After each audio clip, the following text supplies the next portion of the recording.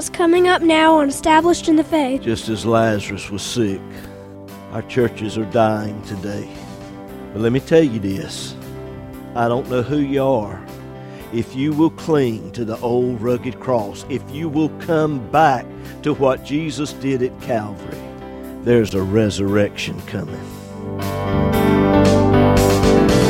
Hello, neighbor, and welcome today to Established in the Faith. This is Pastor James Pierce of Friendship Free Will Baptist Church over in Middlesex, North Carolina, and how so very pleased and happy we are to be with you today.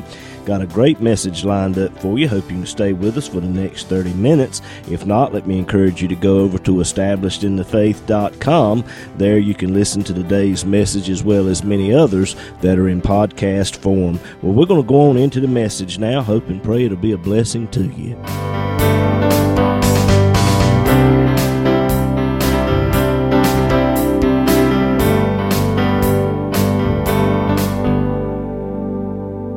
If you have your Bibles this morning, would you turn with me, please, to the book of John.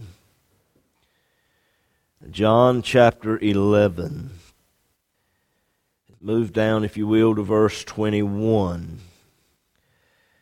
John chapter 11, verse 21. Then said Martha unto Jesus, Lord, if thou hadst been here, my brother had not died. But I know that even now, whatsoever thou wilt ask of God, God will give it thee. Jesus said unto her, Thy brother shall rise again. Martha said unto him, I know that he will rise again in the resurrection at the last day. Jesus said unto her, I am the resurrection and the life. He that believeth in me, though he were dead, yet shall he live. Whosoever liveth and believeth in me shall never die. Believest thou this? She said unto him, Yea, Lord, I believe that thou art the Christ, the Son of God, which should come into the world. I want to move back up to verse 25. And I want to use the words of Jesus, the resurrection and the life. Let's go to the Lord in prayer and ask for His help today. Heavenly Father, Lord, I thank you for every person that is under the sound of my voice right now. And Lord, I dare not embark upon this message without asking for the anointing of your Spirit to rest upon me, for without you we can do nothing. In this room today, and I know those listening by radio as well, Lord, there are many needs. There are questions.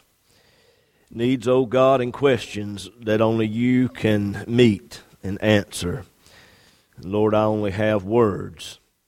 But Lord, I ask that you anoint these words today. Help me to rightly divide this word of truth, to give that, Lord, which I believe you have given unto me. Lord, hide me behind the cross today. May your word go forth. May your people be edified and drawn closer to you is my prayer today in Jesus' name. And everyone said, Amen and amen. Of all the miracles that Jesus performed, what Jesus would do on this particular day is the most chilling. Many do not realize this, but in the last days of Jesus' ministry, the Jewish leadership, religious leadership of Israel, they hated Jesus Christ so much that he was banned from most synagogues. Not much has changed from then until now. All across this country today, people will gather together in churches. But in a lot of those churches, Jesus Christ is banned from the church. If Jesus Christ were in the flesh today and were to come in the back door of the church and stand in the midst, he would not be allowed to take the pulpit because they would be afraid that he might offend somebody. You hear that. Well, Brother James, I just don't believe it's that bad. Well, you read over there in the 3rd chapter of the book of Revelation what he said to the church at Laodicea. He said, "You're lukewarm, and behold, I stand at the door and knock." Jesus is pictured in the church of the last days, standing outside the church, knocking, trying to get in. The religious leaders of Israel, they hated Jesus Christ so much they wanted to kill him. And eventually they did. The disciples, in the last days of Jesus' ministry, they had developed a ho-hum attitude toward Christ. They never missed a service. They saw the miracles. They had seen so many miracles that Jesus performed. Peter, James, and John went off with the Lord on a particular excursion, and when they came back, the disciples said, "Well, what all did he do today?" "Well, he just opened up a few blinded eyes and made some lame to walk." You know, the usual, same old, same old. They saw the power of Christ. They saw him perform miracles, but that's not the miracles that they wanted to see. They heard him preach. And they were all for him until he started talking about going to a cross. And they didn't want to hear that. They wanted to hear about his plans and how he was going to throw off the Roman yoke and lead Israel back to a state of supremacy in the world. That's what they wanted. And the disciples were in a state of unbelief. But what Jesus would do on this particular day, it would remove all doubt as to who he was. Many of the Jewish leaders, they were on the fence, so to speak, as to who Jesus was, or else they were just afraid to voice their opinion because the hatred was so violent against Christ. But after this event today, Jesus raising Lazarus from the dead, many would turn to Christ. This whole thing started when Mary and Martha sent word to Jesus that their brother Lazarus was sick. Jesus said, "This sickness is not unto death." Now, Lazarus' situation, it was more than just a headache. Lazarus had developed a life-threatening situation to such an extent they sent messengers to Christ to make him aware of what was going on. And Jesus said, "This sickness is not unto death, but it's for the glory of God." Now, let me just stop right here and say a few things. There are many of you under the sound of my voice right now. Sickness has developed in your physical body. Go to the doctor one day and boom, there it is. God does not get any glory out of you being sick. The only way that God gets any glory out of you being sick is when you trust Him in the midst of the sickness. You trust Him and you praise Him with your whole heart in the midst of it. Let me take it a step further. God does not get any glory out of death unless the individual that passes on was saved and you realize that they have received the ultimate healing. Glory to God. Did you hear what I said? Some of you under the sound of my voice today, you're sick. And the end result does not look very promising. And you want God to heal you. Let me tell you today, if the Lord calls you home and you are saved, God calling you home is the ultimate healing. It is the greatest healing that you will ever have in your life. Now, I know some don't understand that. But if you're a Christian and you see death the way it ought to be seen and understood, you know that. You realize that. But Lazarus was sick. Let me go in this direction for just a few minutes. Lazarus was sick. Just as Lazarus was sick, our nation today is sick. Listen to the words of Isaiah. Isaiah chapter 1, beginning with verse 4. Dana, if you will, put it up on the screen. A sinful nation, a people laden with iniquity, a seed of evildoers, children that are corrupters. They have forsaken the Lord. They have provoked the Holy One of Israel unto anger.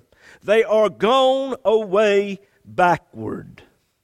Why should you be stricken anymore? You will revolt more and more.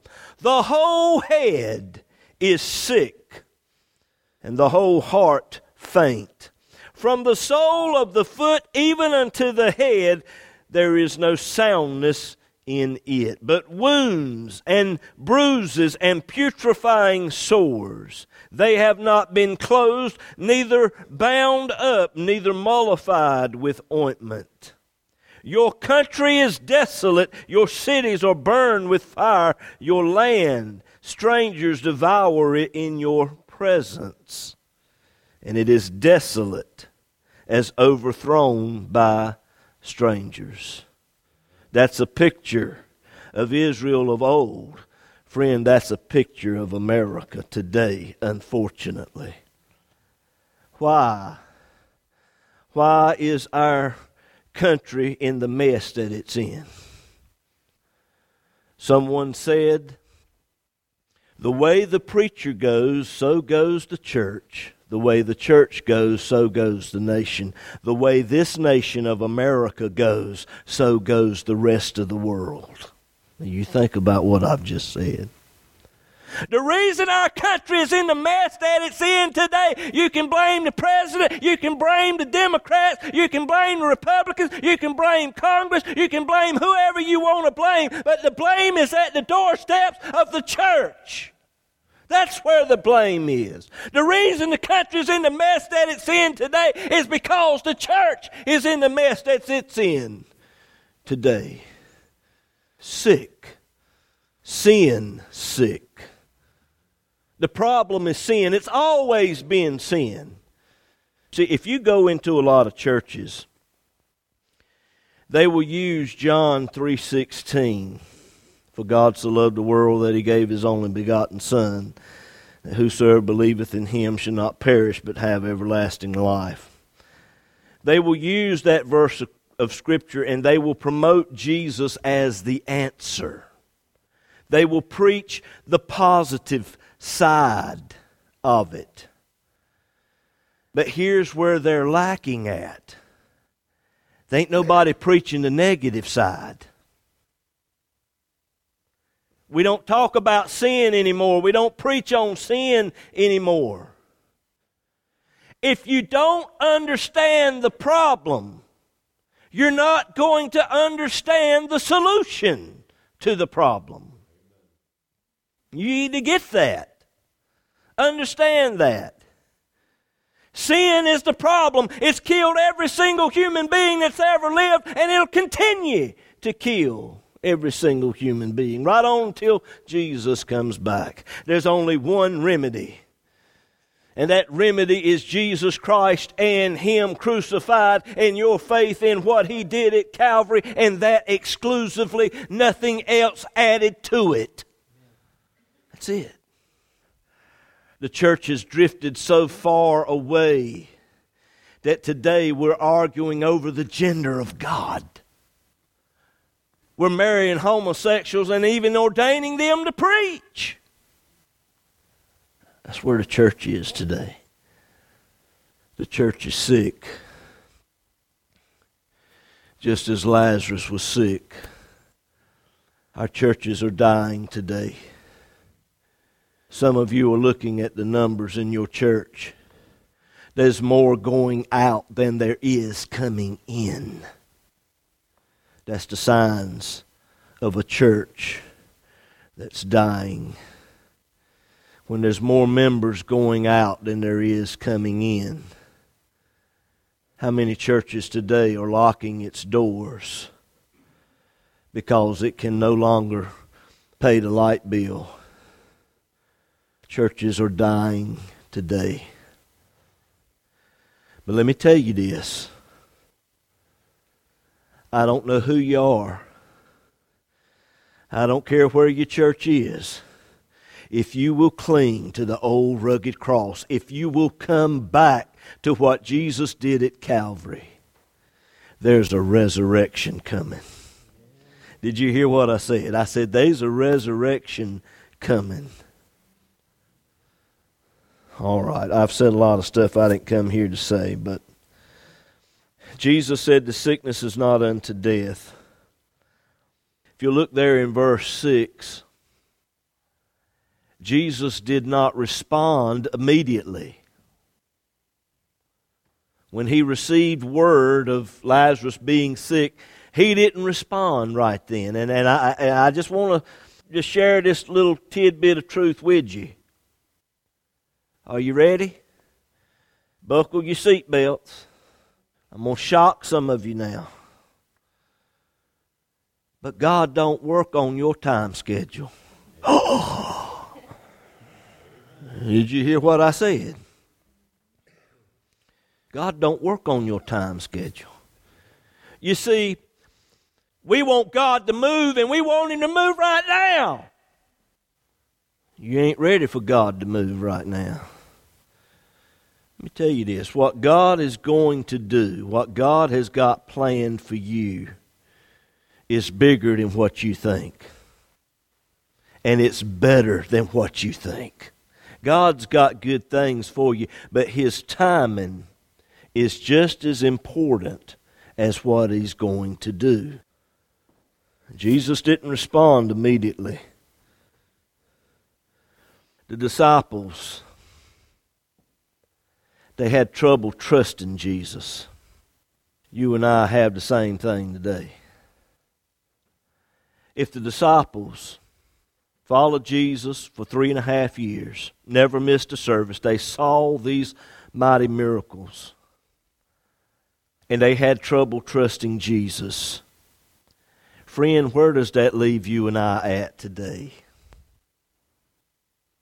Well, Brother James, what do you mean they had trouble trusting Jesus? Well, let's look at it. Verse 7. He said, we're going back into Judea. Now, the last time they were in Judea, the Jews tried to stone him, tried to kill him. And the disciples, they're saying, Lord, are you sure you want to do that?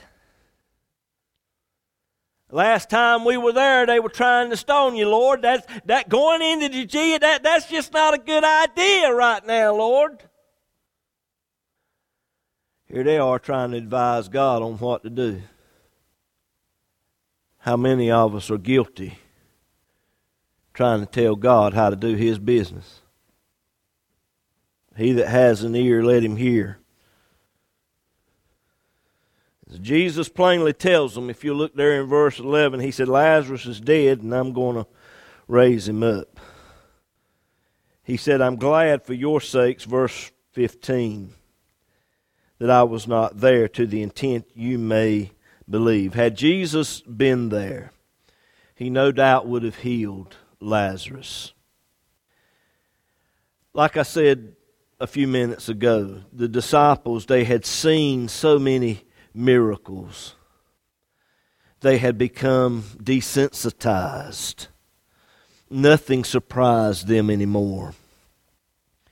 They heard Him preach. But what they wanted to see, what they wanted to hear, was how Jesus plan to throw off the Roman yoke? How was he going to use his power to get Israel back to a state of dominance in the world? That's what they wanted to hear.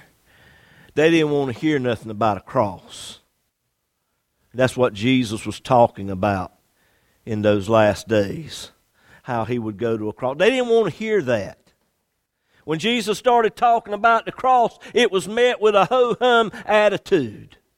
Just like some of you under the sound of my voice today. Oh, well, there's the preacher again, another message on the cross. Just a ho-hum attitude. Let me tell you something today. If it weren't for the cross of Jesus Christ, you'd be in hell today. The only thing that stands between you and eternal hell, the lake of fire, is the cross of Jesus Christ. That's it. Nothing else. It's just met with a ho-hum attitude. Look at Thomas, verse 16. Thomas said to the disciples, let us just go and die with him. Negative. Doubt. Unbelief. The church is full of it today. The cross offends people, Brother James. You don't need to be preaching on that. You need to be preaching on how good people are. That's what brings people into the church. The cross offends people. That cross, well, you Christians say the only way to heaven is through Jesus Christ. That cuts everybody else. You're saying everybody else is going to hell, but you Christians, that offends people. Ho-hum negative attitude. The only way that God grows His church is through and by the cross. Did you hear what I said? Let me say it again. The only way that God grows His church is through and by the cross, the finished work of Christ. You can't even get saved without the cross. Jesus came to Bethany. Mary and Martha, they're in the house. A bunch of the Jews have gathered there to comfort them. Jesus comes to Bethany, but He didn't want to disrupt the funeral services. So He sent a messenger to the house, and they met with Mary, and Mary came to where Jesus was. And she said, Lord, if you'd only been here, my brother would not have died. Where were you at, Lord? I want to show you something here. Verse 22. She said, I know that even now, whatsoever you will ask of God, God will give it thee. She's right in what she's saying. But she's off a little bit. What do you mean she's off a little bit? She didn't really realize herself who Jesus was. You can ask God and He'll give it to you. She was standing there talking to God and didn't even realize it. Jesus said to her, your brother shall rise again. And Martha said unto Him, I know that he will rise again in the resurrection at the last day. He will rise again. He said unto her, I am the resurrection and the life. He that believeth in me, though he were dead, yet shall he live. Whosoever lives and believes in me shall never die. Do you believe it? Do you believe it? He said, I am the resurrection and the life. See, the resurrection rapture is more than just a doctrine. It's a person. It's a person. He said, I am the resurrection and the life. Here comes Mary weeping. Verse 33. Jesus saw her weeping and the Jews weeping too. The Bible says He groaned in his spirit and was troubled. The word groaned means that Jesus became angry. Angry. Anger at a white-hot pitch. Angry. You see, we don't normally think of Jesus as getting angry. But he's angry now. Well, what is he going to do? Y'all come on back next week and I'll tell you. But what Jesus would do on this particular day would remove all doubt as to who he was.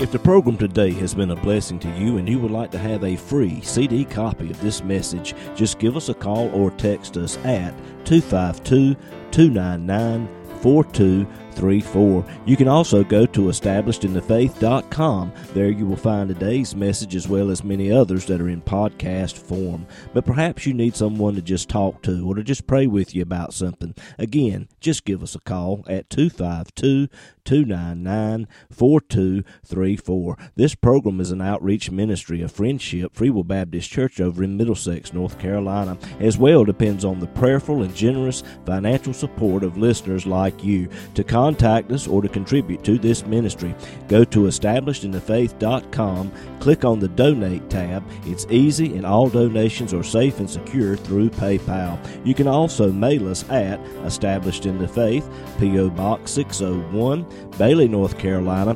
27807. We look forward to hearing from you.